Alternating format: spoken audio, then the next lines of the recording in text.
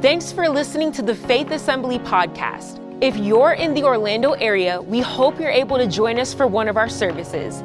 Please check out faithassembly.org for more information or follow us on social media at FaithORL. We hope this message will be an inspiration to help you find all that God has for your life.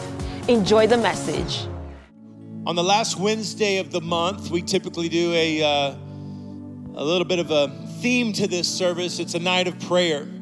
And typically these nights are some of the best Wednesdays that we have throughout the year. And so you picked a good night to be here. Go ahead and give God praise. Amen. We truly believe in the power of prayer. Prayer might be the most underutilized weapon in the Christian arsenal. And we want to exercise this fellowship that we have with God. I want to read a passage of scripture from the Old Testament tonight as we just get ready to go into time of individual prayer. We'll have some time tonight where we also pray for needs and pray for individuals, and we'll lay hands on people that are sick or injured, or maybe something's going on in your life that's causing some other turmoil. We're gonna pray for anybody who needs prayer tonight. But I'm so glad you're here. We're gonna go to 1 Chronicles chapter 4. Nobody saw that coming. 1 Chronicles chapter 4. And in 1 Chronicles chapter 4, there's a list of it's a list of genealogy. And this person begat this person begat this person. Kind of hidden in the midst of this genealogy is a man by the name of Jabez. A book was written probably now, I don't even know, 18 years ago or something like that, called The Prayer of Jabez, and it was based on this verse. And different people had different feelings about the book. It was a really good book. But let's read verses 9 and 10, 1 Chronicles chapter 4. It says, Jabez was more honorable than his brothers. His mother named him Jabez, saying, I gave birth to him in pain. How would you like for your name to mean that? This is back when names meant something, and people kind of knew what your name meant or why you were named what you were named. And so Jabez grew up with that name, like in the midst of pain, I showed up. I gave birth to him in pain. That's what the word Jabez is. So his name meant. Verse 10. Jabez, though he was coming out of that, he cried out to the God of Israel. Let me hit pause for a second. Jabez is coming out of a place of pain. What does he do in that? He gets on a trajectory towards God. He prays a great prayer in his life. Can I just tell everybody in this room, you know what matters more than where you came from is where you're going. You know what's gonna secure God's hand on your life more than where you came from is where you're going, where you're headed, the trajectory of your life. That's what matters. Too many of us are looking in the rearview mirror all the time going, there's no way I could get on a right path because of what I've come from, and there's no way I could ever live for God because of what I did last year, last month, whatever. No. What matters is not what happened yesterday. What matters is where we're headed tomorrow. And so this is what he cries out to the Lord. He cries out to the God of Israel. This is what it is. Oh, that you would bless me. Some versions say, bless me indeed, that you would enlarge my territory.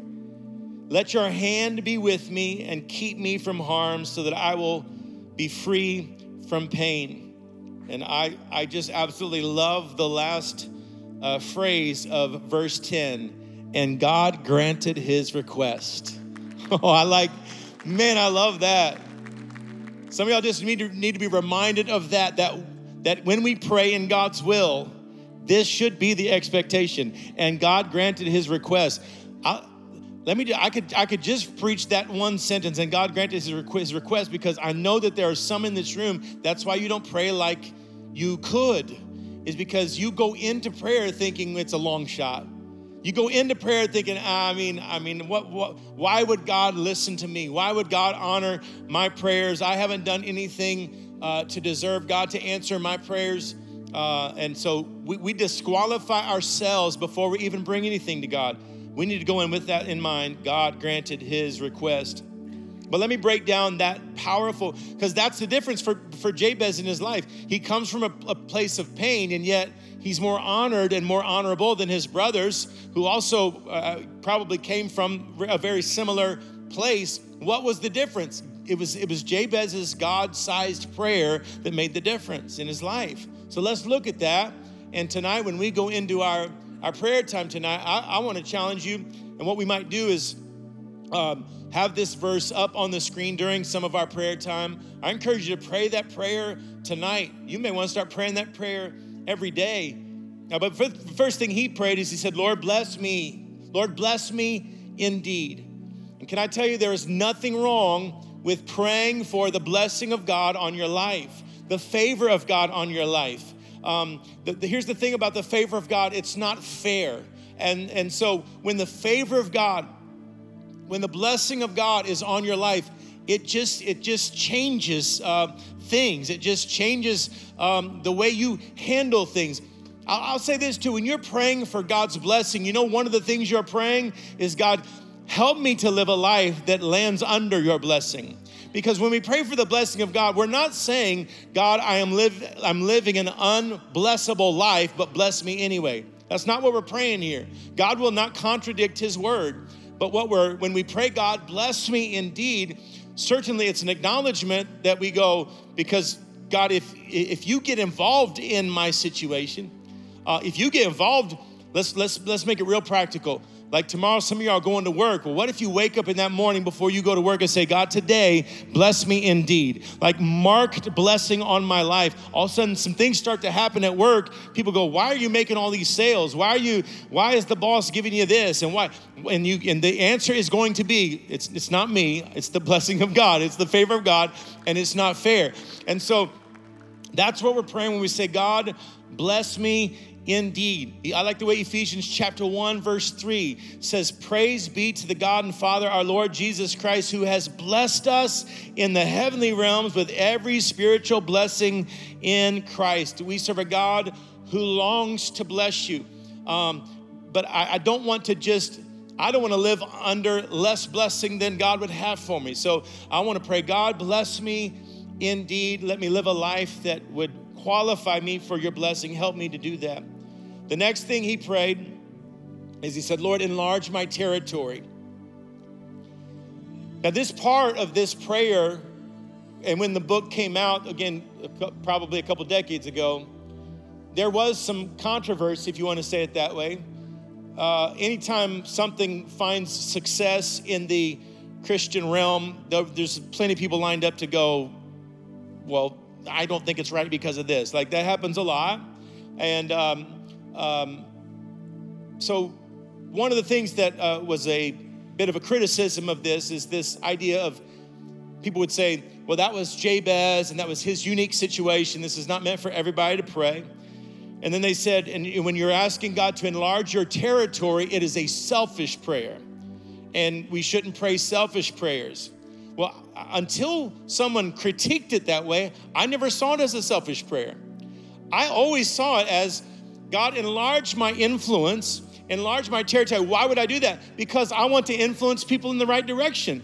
Enlarge my reach. Even if we're going enlarge my territory. Let's say it this way. Even if we're saying, God, enlarge even if we're praying it this way, God, enlarge my financial portfolio. We still are praying that because when that happens, guess what happens? More ministry gets funded, more tithe comes in, more kingdom builder money goes out. Like, I never saw it as a conflict of selfishness. And I think it comes down to the motive of our heart. So why do we want God's blessing? We want God's blessing so that we can be a blessing. Why do we want God to enlarge our territory so that we can advance the kingdom more than we're currently advancing the kingdom? Why do we want God to enlarge our influence? Well, because the people under my influence are being told of the goodness of God. And the people under my influence are seeing a life lived for the glory of God. So he prayed, God, bless me indeed. He said, God, enlarge my territory. Let my influence grow. And he said this, he said, and God, let your hand be on me. And I love that one. God, let your hand be upon me. I can't help but think about when my kids were little and when we would be in sometimes less than safe environments. So maybe we're walking from one place to the car and we're walking through a parking lot. And I would always want my hand on my kids because they would be quick to run or dart somewhere. And so what did we do? We usually like hold my hand, like get in my hand. You know, those little chubby fingers would be trying to squirm out of your hand, and you just, as parents, you just learn how to do the death grip. Like, no, you can squirm all you want. This is how this is going down all the way to the car. And when I feel like we're praying, God, let your hand be upon me, you know what we're saying? God, let me not walk outside of relationship with you. What a beautiful thing to pray. God, I don't want to go a minute out of your reach. God, I want to stay close enough to you that you can constantly correct me. You can constantly move me. You can constantly speak to me.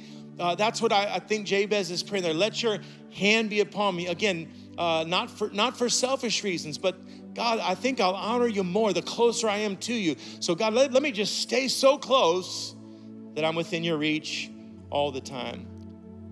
That your hand would be with me. And then he said, and that you would keep me from evil. We need to remember that God is our refuge. He is our covering. And maybe that prayer of keeping us from evil, that prayer may be more important now than it was when Jabez prayed it. How can you say that? Because I think there's more evil in the world now than there was then. And I wasn't there. I don't have a time machine, but I think that's probably the case. And I think it's a very fitting current day prayer for us to pray. God, keep me from all the junk. Keep me from the deception. Keep me from the temptation, God. And when I do face temptation, give me strength to overcome it. And God's promised that he'll do that. And so this idea of God, keep me from evil. Psalms chapter 34 says, a righteous man may have many troubles, but the Lord delivers him from them all. He protects all his bones. Not one of them will be broken. God, keep me from evil. And then the last thing that Jabez prayed in this prayer that we know, and that God granted, was kind of along those same lines. He said, God, keep me from evil. And he said that I may not cause harm, or that I may not be in harm's way. And so this part of the prayer, it's Jabez saying, keep me from evil, but then I don't want to be a stumbling block to somebody else, and I don't want to cause pain to somebody else by my actions. It's one of the aspects of sin, I think, that we think little or not enough about. Is I think we realize that sin is sinning against God, but most of our sins also sin against somebody. And so this is what, again, part of what Jabez is praying here is, God, I just, let me be so close to you. Let me learn how to act as you would act. Let me treat others the way I would want to be treated myself. Let me not cause harm to somebody else. So he's praying, God, let me be cautious in my actions so that I don't become a stumbling block to somebody else. And after Jabez prays this prayer, he comes out of a place of brokenness, comes out of a place of pain, but this God-sized prayer put him on a different trajectory and a different path, and God granted his request. I hope you enjoyed listening to the Faith Assembly podcast. Thank you for joining us in pursuit of growing closer to Christ. Stay tuned for more messages released every week. God bless.